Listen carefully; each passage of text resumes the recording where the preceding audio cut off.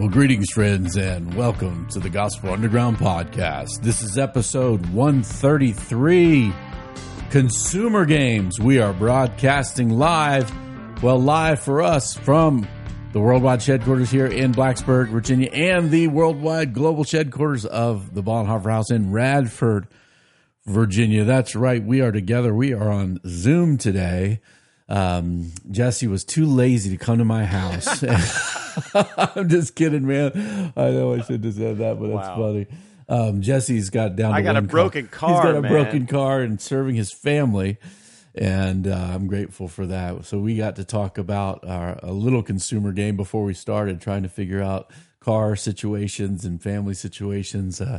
Jesse is a responsible man for his family. But Jesse, good to see you. You have your house sweater on. Oh, I have a Tar Heel wrestling shirt on. This is probably bad. THWC. I probably, if my guys see this for the Hokies, I'm gonna get some grief, man.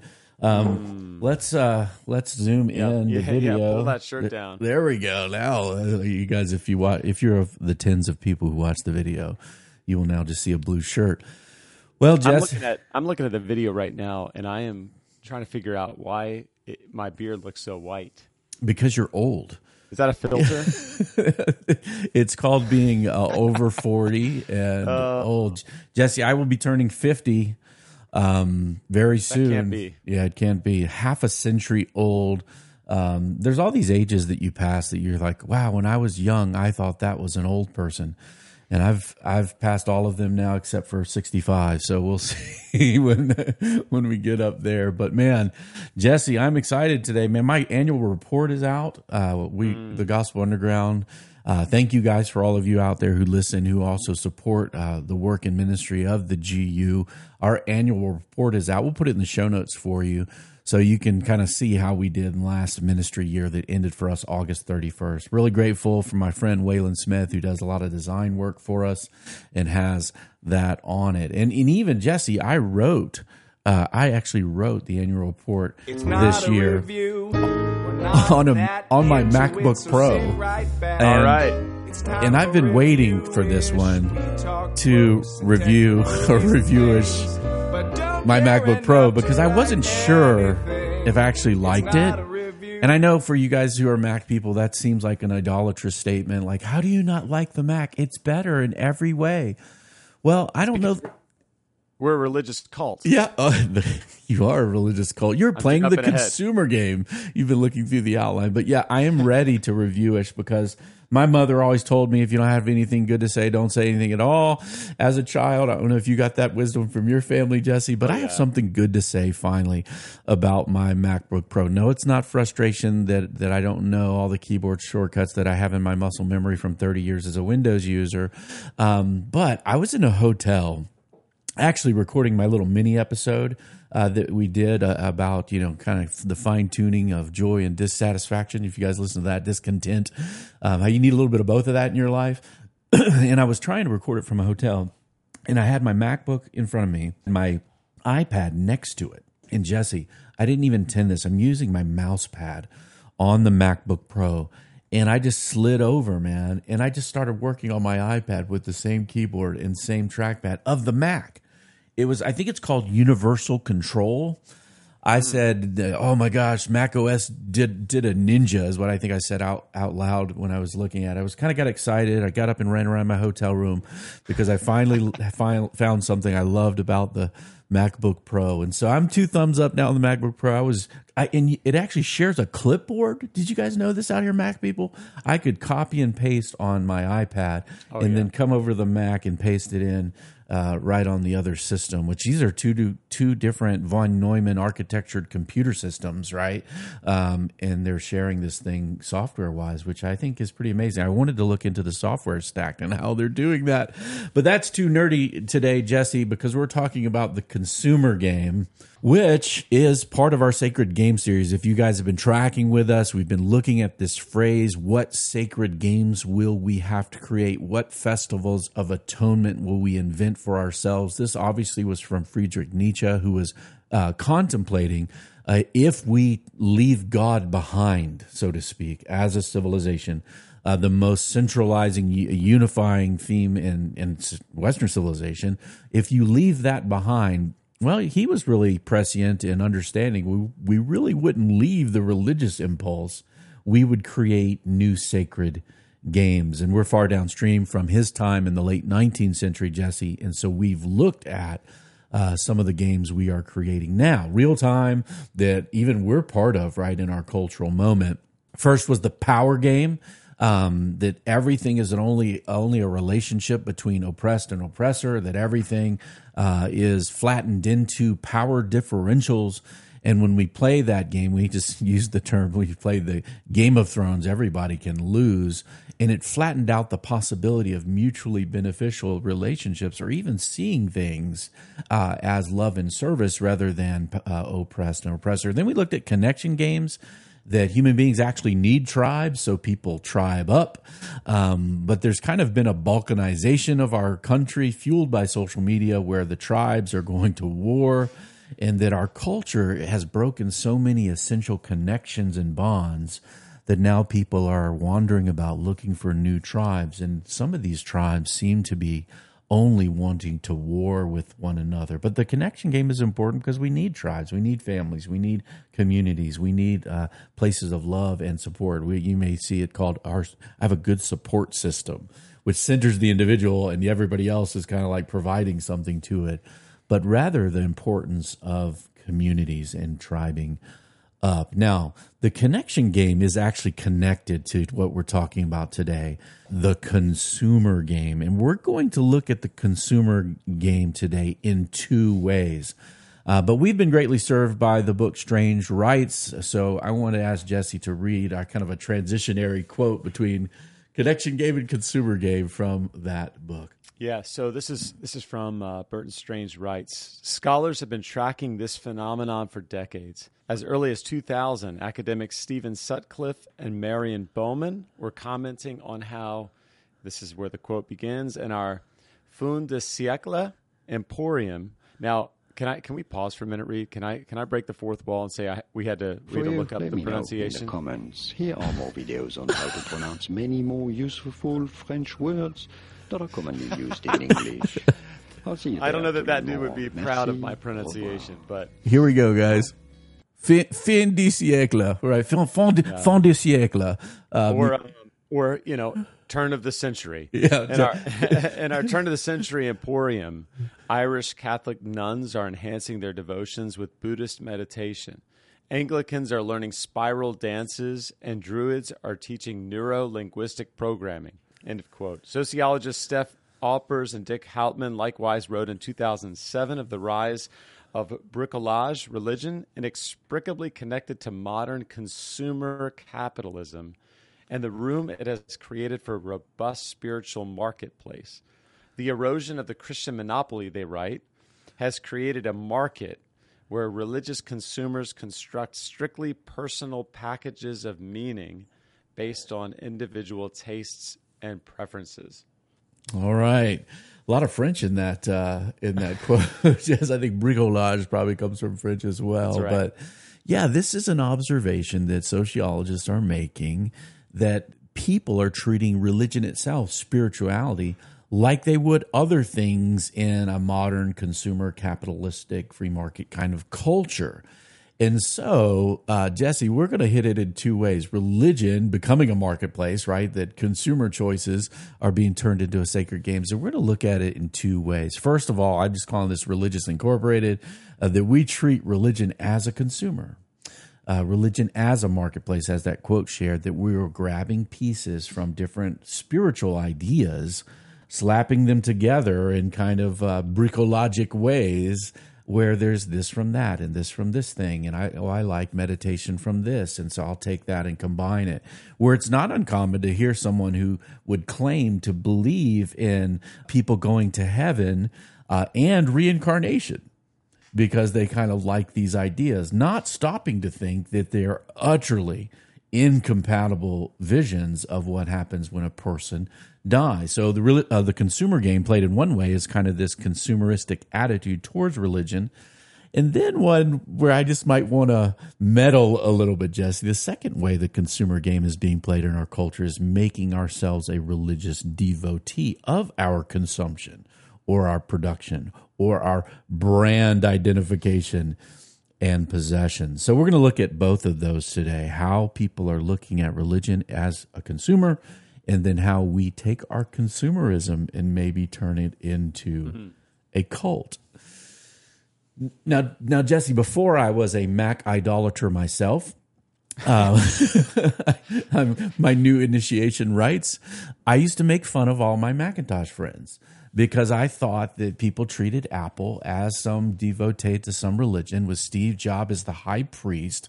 And I found, though, that this is actually embraced by Mac people, because one of the most popular Mac blogs is called Cult of Mac.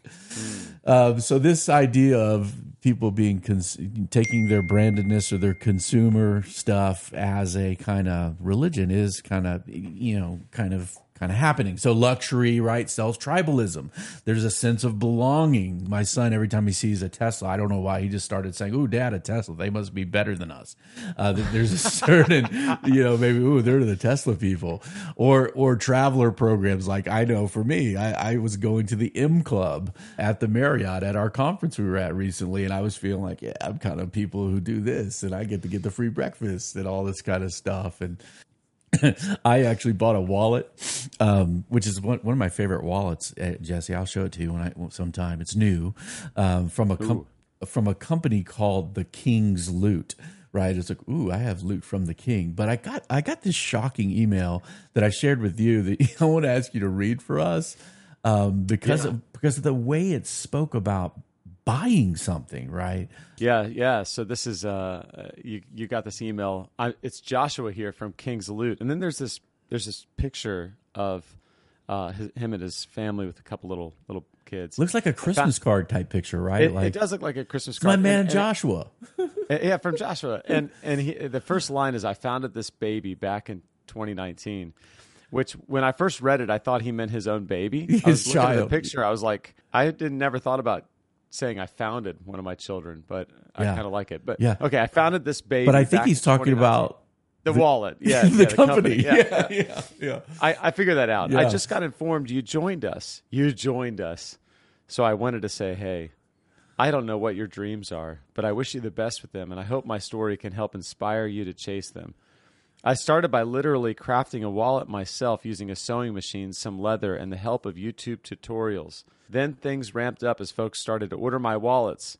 9 months later, we hit the market properly, and we never looked back. We are global. We are the best in our industry, and we're proud to serve you. We're super grateful that you're with us, and I want you to know you're joining an amazing community. What are your thoughts, man? When I got that, it was like, oh, wow, that's interesting. I thought I was just buying a wallet. Yeah, I thought I was buying a wallet. But I felt like I need to get baptized or something, and I'm joining a community. Am I in this cult now? Is his baby my baby? I don't know what's happening, right? It's like, it's funny, obviously, and this is probably being taught in business schools and places that, like, if you get somebody to feel like they have this amazing brand devotion, that they're part of a community, they're not just buying a widget from you. We're the best. We're global. This is a family. This is my story. Our dreams are being fulfilled together, Jesse. I just like, wow. That is usually religious kinds of stuff, right?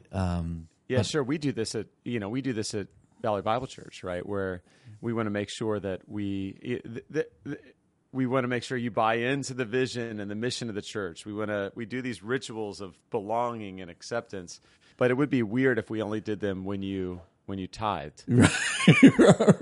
When you gave some money. When you gave some money, yeah. Now you're really on the inside. Welcome to the real community. Scientology is really good at that, apparently. You pay big bucks, you go up the ladder of, levels of operating Thetans. So when you're like really important in the community, it's because you gave a whole lot of money. But anyway, this is fascinating. And the reality, we're playing the religion or the consumer game in two ways, Jesse, because they're related, right? When you are a consumer, you start to look at things that have historically, at least in the earth, been transcendent, holy, even a little bit otherworldly, right? But if you start looking at those things as a centered individual, everything's about me and what I want and what I consume, you can start using these consumer impulses that our culture, we're trained on them, right? We see advertisements on every level. We see them unwanted in our text messages or our phone calls to our phones that we didn't ask for. I'm on the don't call list, but they still call. You see them on websites. You see them curated on like things like Instagram, where you want to buy everything they put before you because it's everything you love, right? They know that, right? So I want to buy that barbecue cleaning thing, and we were bombarded watching television. You can get a new ad-driven Netflix for a little cheaper now. Disney Plus is going to do the same. We are advertised to death, and the advertising industry is founded on this premise that you have to have a sense that there's something missing in your life that you have. And if you buy it, right, then you'll somehow be more complete, more fulfilled, more happy. Your dreams more come true. Part of a community. Maybe you'll be boys with Josh and share Christmas cards as you buy wallets. And so this idea that we as a consumer would bring that to the religious impulse, and at the same time, the human being made in the image of God, we're made by God to worship, that we would take some of our religious impulses into our consumer world is not shocking, even as it's really, really shocking. Yeah, that's right. You know, when I think about, I'm glad we're talking about this because, of course, I struggle with this, you know, personally, and I often think about. We do, yeah. You can go ahead and include me sure. in that. Yeah, we do. Yeah. When we think through our own cultural blind spots, and I think about what are my grandkids going to be kind of surprised by. Now, you know, you never know how things are going to go. I don't know what it's going to be like in 100 years or 50 years. Be like Wall-E, right? Sitting on our little floating hover bed. But it does feel like we're going to be like, yeah, that's going to be the thing of like, you thought you needed all that stuff. Yeah. Yeah. You were willing to do so much and give so much, not just money, but sort of even lay down so many kind of morals and principles in order to get at the things that you got at. And yeah, we'll be floating around like the people in Wall-E that have forgotten how to walk and have no bone density robots. left. Yeah, there are these kind of Wall-E is one of the best Pixar movies in my view because it challenges so many things about our care for the earth and creation, but also our consumption. And really challenged it with a different vision, which I really, really appreciated. And another one, it's a little bit, probably not a good movie that I watched as a younger man. It's probably bad, actually, called Idiocracy, where a guy basically gets cryo-frozen forever, and he wakes up, and the president is a pro wrestler or reality TV, and they're watering their crops with Brawndo, which is basically like Gatorade. Mountain Dew or Gatorade. Yeah, it's like Gatorade because it's better than water, right? Because the advertisement said Brawndo, it's better than water. So the soil's all messed up, so it can't grow anything. And this guy who was kind of a dumb guy, I guess, in his day, woke up 500 years, I think, later, and he's the smartest guy on earth. But yeah, everybody's become stupefied by this kind of advertising consumer culture, and I think we should be aware of it because it does affect us. It's the air we breathe. You know, the reason why we like the things in our Instagram ads because we like things, right? And at the end of this, Jesse, I do want to revisit consumption as a whole because, like, it's really easy to say, like, well, then let's, renounce all possessions and not have, things. But I think we need to be challenged here to say, hey, this is a sacred game. It's affecting religious people in the way they're devoted to their religions, or maybe not devoted to them, maybe more devoted to self. And it's certainly a siren call into consumerism that can really affect your heart for God, right? And so, again, this is another quote from Strange Rights, and we'll probably be departing from her work after this episode, Jesse, but I wanted to give one more shout here. It says, but the contemporary rise of the internet, and in particular of the self-creating power of social media. So this idea is like, hey, I'm creating my identity, all the things I like and curate. The idea that our lives can and should be customized to our personal interests and wants and needs has bled into the way we construct our religious identities. As scholar and psychologist Phil Zuckerman, author of Living the Secular Life, told me, this is again the author, we want to curate our own Facebook page. Why wouldn't we want to curate our own funeral? Right? Come up with your own funeral death plans and make it, you're going to play this song and this thing, right? More and more people are hungry for spiritual identity today and surrounding community that precisely reflects their values, their moral and social institution, their lived experience, and their sense of self. So in other words, we're curating the spiritual world like, oh, maybe we can make our own kind of custom bespoke religion and then maybe try to create a crowd and a community around that. She continues, as we increasingly consume our religious information the way we do the rest of our media, curated like our Facebook feed, so too does our religious feed become increasingly bespoke. More and more of us, even amongst the religiously affiliated, are religious hybrids. Willing to incorporate non-Western or New Age spiritual traditions or sources of spiritual energy or regular meditative rituals within our spiritual diets. Concepts like mindfulness, a secularized version of principles associated with Zen Buddhism, have become ubiquitous in our workplaces and public schools, while the one-time meditation practice of yoga associated with both Hinduism and Buddhism has now become, hear this, Jesse, a $16 billion a year empire in the United States, as much associated with wellness culture and fitness as with spirituality proper. Now, Jesse, how does that hit you when you think about the idea of the reality of God, right? That God has being apart from us, and maybe has something to say about who God is, what ultimate reality is, maybe even how God might want to be worshipped. And yeah. Oh, go ahead.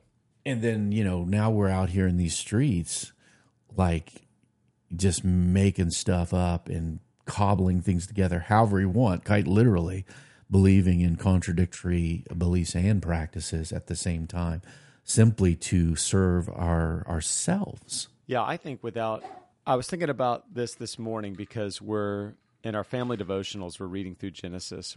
We were at the part where Joseph in his Technicolor Dreamcoat. Yeah. And oh my gosh. We ended up doing this kind of study as a family on cloaks and clothes, 3,500 years ago. Yeah. And how for our kids, they're growing up with more clothes, and they don't want all the clothes that we make them wear, right? I mean, the idea that they can't wear everything Grandma wants to buy them or something. Right.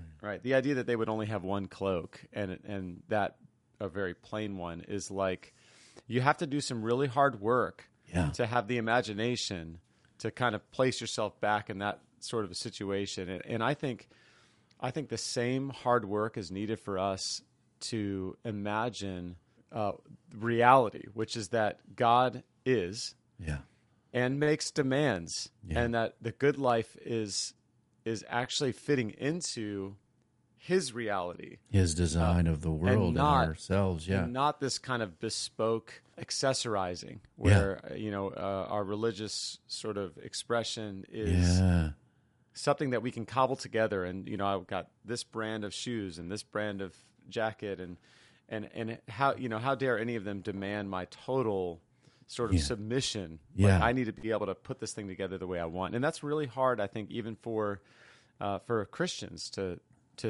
break free. You almost have to sort of counter catechize yourself, or to reposition yourself under a God who makes demands who is, and so I just think that's really, really challenging. Yeah, absolutely. I think the old quote by Archbishop William Temple that worship is a submission of all that we are to God, right? Mm-hmm. And now today, and we teach this, right, to young people in schools, certain kinds of educational moves that have been made is like everything is about the individual. Like there's even these exercises my kids had to endure their nonsense in public school about values clarification, right? Like you find out what you value and what is good and true and moral to you, right? As if the whole universe will capitulate and align to your whims and desires or your preferences. And look, here's one of the big problems. We have a massively depressed, massively anxious population, more so than ever in history, perhaps, when we have all this stuff everywhere. And I think there's a little bit of an expectation that people think that, oh, I'm curating my life and I'm getting all this stuff around. We think that the whole world around us should fit into our vision of the universe. Yeah. And boy, does that turn into a bloody mess on social media, right? Rather than seeing God as the creator of reality and ourselves, and that as we submit to God and we live a disciplined life according to virtue as defined by God, we actually find wholeness in God, in our relationship with God. And so this, you're right, man, this is something that we have to be very aware of because we are part of this civilization. I love the microphone you're talking on. It's a good microphone. I love the one I'm talking on. They cost money, and I bought it because it was nice and high end and sounds great. And we have to be careful, man, to not become either the center of our own universes nor making the things and stuff we buy our gods. One of the rules I live by is it's okay when I do it. Yeah. and nobody says anything to me about it. That's the hard thing about community too. A lot of people want community. By that they mean I want a group of friends who likes everything I like and will like everything I do. And man, that's hard. You even feel it, like what if you disapprove of something one of your friends is doing, or you don't like the way they're doing it? You actually feel like the bad guy for wanting to maybe say something. And man, when the idea of confess your faults or sins to one another so that you might be healed, we need those categories that I can be foolish, I can be unwise, and I need God's word and others to tell me so. And in doing so, in receiving that, right, the old proverb in the Old Testament, he who rejects reproof is stupid. I think it's Proverbs 12. We have to submit ourselves to a different view than what we're just receiving in our cultural air that we breathe. Otherwise, we will be dragged away and enticed into a big bunch of mess. Well, Jesse, as we look at this, you froze for a second, by the way, so we're doing this on Zoom. I hope you didn't say anything. Keep going. Yeah. As we look at this consumer game in two ways, religion, looking at our religious activities as consumers or making ourselves a religious devotee of consumption, product, and possession, one of the things that's a struggle today is that much of the consumer game in our culture is being done without a moral framework and moral compass. That's why we did a couple series ago, Science and the Good, that our society, and I tweeted this not too long ago, one of the biggest problems in our culture is that we don't agree on what is good. But yet we want change, we want justice, we want all these things. And this hit me, Jesse, when I was listening to a podcast recently called the Mindscape Podcast. It's hosted by Sean Carroll, who's an astrophysicist, I think cosmologist, physics guy at Caltech. And he was interviewing a guy on economic history. I think the guy's name was Brad DeLong. And he wrote a book called Slouching Towards Utopia, an economic history of the 20th century. Now, he was saying he's treating what he calls, historians call a long century, so a little more than 100 years. He was looking at the time period from 1870 to 2010. And 1870 was significant because he felt like in history, economically at least, that there were coalitions forming in Western culture around wealth, technology, and knowledge. So influenced by what he thought was important, the Western corporation structure, right? As well as something called the Corporate Research Lab, that led to like electricity kind of things, like when you bring in things like Westinghouse in the history of technology. Certainly Bell Labs, the Corporate Research Lab that kind of created the transistor in the mid-20th century, led to all these changes where all of a sudden, in this time period, the creation of wealth beyond the daily food needs that people had in our civilization were vast. And of course, he's looking at economic history and saying, why didn't we have utopia? We had all this stuff. Now, of course, he's not a Christian, so obviously he's not looking at human nature the same way. where sin and greed and all these things come in. But he's looking at this long picture of time dealing with economics. And the podcast ended with me screaming at my radio in the car because I got really frustrated because he was all this great insight on what created the kind of wealthy moment in Western culture. And he started saying you would have thought it would have ended up with, and then he kind of started ripping off these descriptions, a, quote, better society, a more, quote, just society, that this would be, quote, good for humanity, that people would not tolerate this sort of oppression or evil, right? That we need to create a society because we are so rich so that some people don't need to work or produce things in order to receive all this good from all of us. And then the whole thing got really political and kind of left-wing, to be honest. And so I was like thinking, no, we don't even agree on what is good. How are we going to create and structure a better world without first revisiting what we're trying to build? This is the state of economic thinking, and it relates to the power game because we could probably say the resource game in our civilization, where we're not asking what is good, what is good, what is human good, what is human nature, how do we work together? And so, Jesse, it kind of made me motivated to think through my own economic life a little bit. And I wanted to end by just encouraging you guys as listeners, we actually do want to, quote, do good to others with our resources, and that we ought to be concerned with the actual good of other people as we build economically. Now, I also got discouraged because I think, well, how do we then engage as an economic participant in a economic system and consumers and producers in a world that's controlled by maybe not me? How are we going to solve all the macroeconomic systemic injustices of all the things we're facing today, Jesse? Well, let's just put that on hold for today, and we're not going to solve with some act of Congress even the inflation problem or supply and demand issues. But I do want us to think about our own lives in relation to the consumer game and how we view our faith and how we view our consumption, Jesse. So how would you speak to maybe Christians who are listening in about treating their religion as a consumer? Well, that's a great question, Pastor Jesse. Let me offer maybe a couple warnings. One is typically with the Bonhoeffer House, I'm always thinking about future church leaders. It's just where my life is, and so I'd say to church leaders and future church leaders that we need to be very thoughtful about the way that we're bringing people in, the way that we're trying to win people to Christ. Yeah. If we are presenting our church or our ministry or myself as maybe the best product on the market, then we're playing into this, and we're essentially discipling people into consumerism. Yep. And I don't think that's an excuse to put out bad products. That's right. Or there's another way for excellence to be in what we do. Yeah.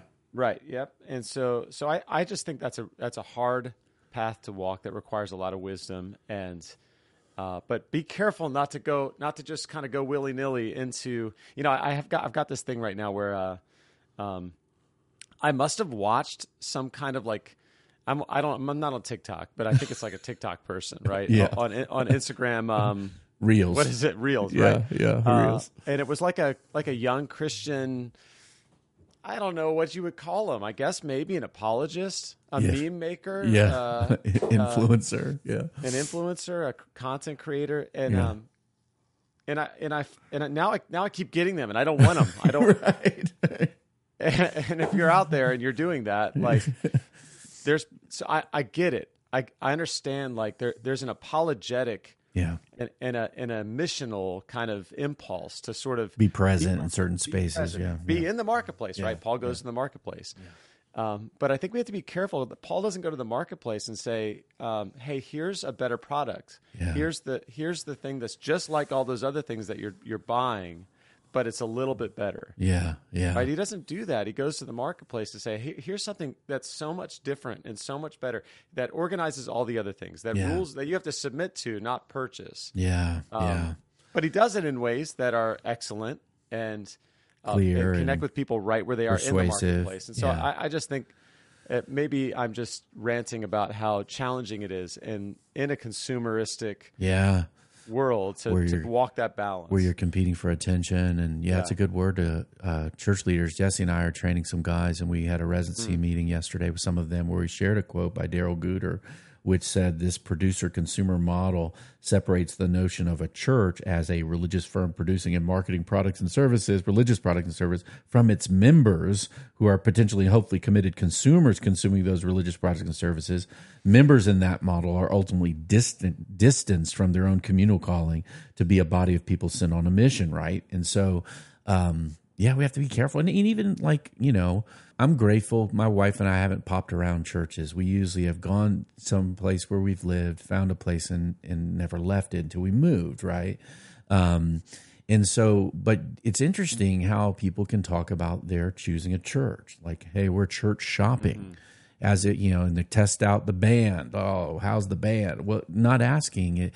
Is this a faithful expression of the body of Christ? Is this a faithful community living on mission together for the sake of it, for the world, in obedience to God? And those kind of questions are more important than like, what are my tastes for what they got for me, right? This stuff slips in, man. And I remember living in Nashville Metro, working for a church, getting all these church plant flyers in our mailbox all the time. Apparently people want to plant churches where the most churches are all the time. And it was pretty gross at times. Like, we're better than this. Oh, this isn't your grandma's church and stuff like that. I was like, well, what's wrong with grandma's church? Maybe something, but like, did you know grandma's church? You want to diss it all the time? We don't need to get into that kind of market-driven behavior. Yeah. And then certainly consumption, right, as a religion. Asking ourselves, how do we see money? Well, and money is a unit of value, right? How do we express and exchange value? I mean, human beings have used all sorts of things for money throughout the century: shells, shiny metals, greenbacks, sacks of gold, bitcoins. But they're value holders. And as a believer, as a follower of Christ, in this consumer culture, I think we need to ask ourselves, how do we deal with our money? Like, do we save money to be able to provide for people who might have needs? Are we generous? Are we able to be generous? There's many times people say, well, I'd love to be generous, but I can't because I bought this mansion in Garland Estates or whatever, right? It's like, are we able to be generous, or do we? Can I mention? Yeah. Go ahead. Can I mention something else there about generosity? Because I think you just mentioned something about money and value that's so important, and because this isn't really money games, right? Right. This is consumer games, and you don't consume money; you consume stuff that you buy money, buy with money. Right. And so I think generosity.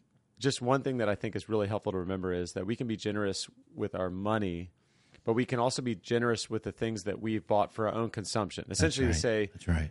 I'm not going to consume this. I'm going to give this to you." That's right. I get this. I'm in this world right now where my car's been broken for a long time. It's never ending broken, and I've got a few people that have been really generous with their cars to just say, "Hey, you need a car? Anytime, let me know." Yeah. Awesome. I was too lazy to borrow one this morning. But anyway, I'll just to say, when Zoom will do, the things that we consume, being generous with those things, not just, but also with money. Absolutely. And I think we are in this layer of civilization because we have lived from 1870 to 2010 when all this wealth creation has taken place. Yeah. That many times, the sharing of what we have meant life-sustaining things, food, shelter, taking care of one another. And I still think that needs to be part of our Christian generosity. And so, but if we're playing the consumer game, we can make foolish decisions to have things, taking on excessive consumer debt and making some other person rich by paying our interest to them, just so we can have something maybe we haven't yet saved for or be able to have. And so consumption, we have to care about how we use the resources and value that we have. So, man, Jesse, as we close here today, I just want us to acknowledge that human beings, we are treated many times as cogs in a big machine in somebody's money-making endeavor. or in their family of selling stuff to us. The whole enterprise that we're around can end up dooming people's joy. Hey, you don't have a nice car. You're a loser, or you live in the wrong place, or you don't have this or that. There's this reality that this can crush the soul, your existential experience of life, because you think you're not enough. And this is where I think the gospel of Jesus Christ and the gospel of grace is so beautiful, right? That our worth and our value isn't in our production, right? Isn't because we're a cog in the free market machine or a drone in the communist community. Our value isn't being, I used to hear this from my, agnostic, atheistic father. I just want you to be a productive member of society and then you're a success. What? I still don't know what that means, right? I guess it means I'm paying taxes. That someone can tell us that we're not good enough or smart enough because of our position or possession, that for people to like us, right? We're not great because we own a Tesla or a beater car. But with a relationship with God in Christ, we are forgiven. And he says, you're accepted, you're loved, you're enough. Mm-hmm. And I think there is then a freedom to say, hey, what are the gifts and abilities and things and ideas, and to be creative in the world, right? To be able to serve others, right? Like, hey, maybe my production, creativity, economic value can be leveraged to serve others, right? Like, this is in 1 John. By this we know love, that he laid his life down to us, that we ought to lay our lives down for the brothers. But if anyone has the world's goods and sees his brother in need, yet closes his heart against him, how does God's love abide in him? Little children, let us not love in word and talk, but in deed and in truth. So that if you work hard and you have valuable things and you're able to share, we ought to use that to serve others in your immediate community that have need. That Ephesians 4:28, let the thief no longer steal, but let him labor, work, doing honest work with his own hands, that he may have something to share with anyone in need. And then certainly God does provide things for us for our enjoyment. He's given us sense perceptions, like we can taste things. We can enjoy a nice meal that is valuable. We can like our microphones in our studios, and we can share with others. These are passage from the wisdom literature, Jesse, in Ecclesiastes. This is Ecclesiastes 2. I decided there's nothing better to enjoy food and drink and find satisfaction in work than I realized that these pleasures are from the hand of God.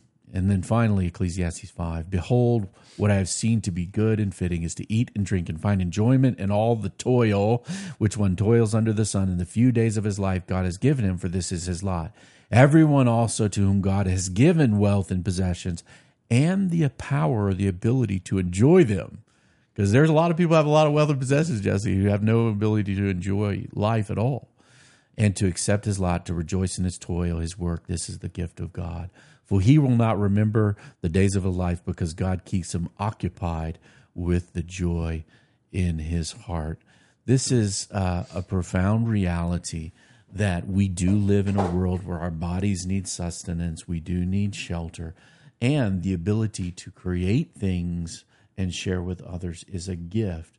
Jesse, I want to close by asking you to read a quote for us. This is a reflection on the Good Samaritan story that Jesus shared. Obviously, if you're familiar with the Bible, you may have heard the story. Maybe you've never read the Bible and aren't familiar with the story. But the Good Samaritan basically has a person who has economic injustice done to him. He's beaten up. People rob him, and he's left abandoned on the side of the road. And the super religious people don't help, but the one that you think shouldn't want to help actually does.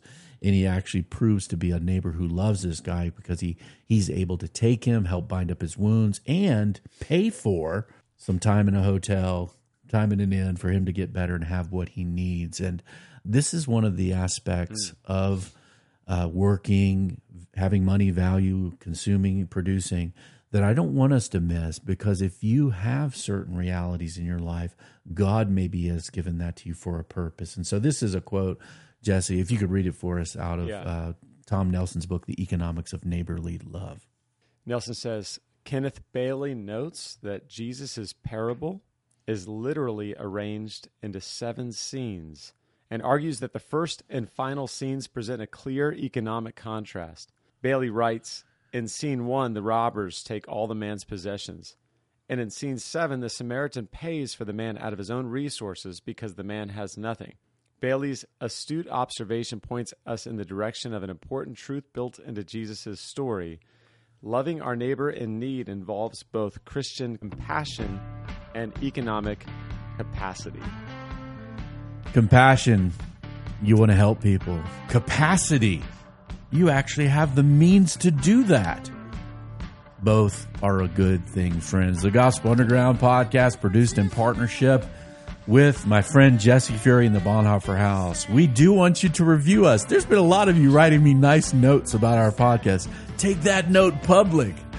Help us be more accessible. 5 stars are acceptable.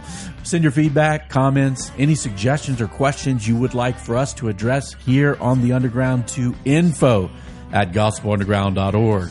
We are a dialogue taking place in the borderlands between the church and the marketplace and the culture. We hope to see you out there doing well, doing good. Peace. Peace.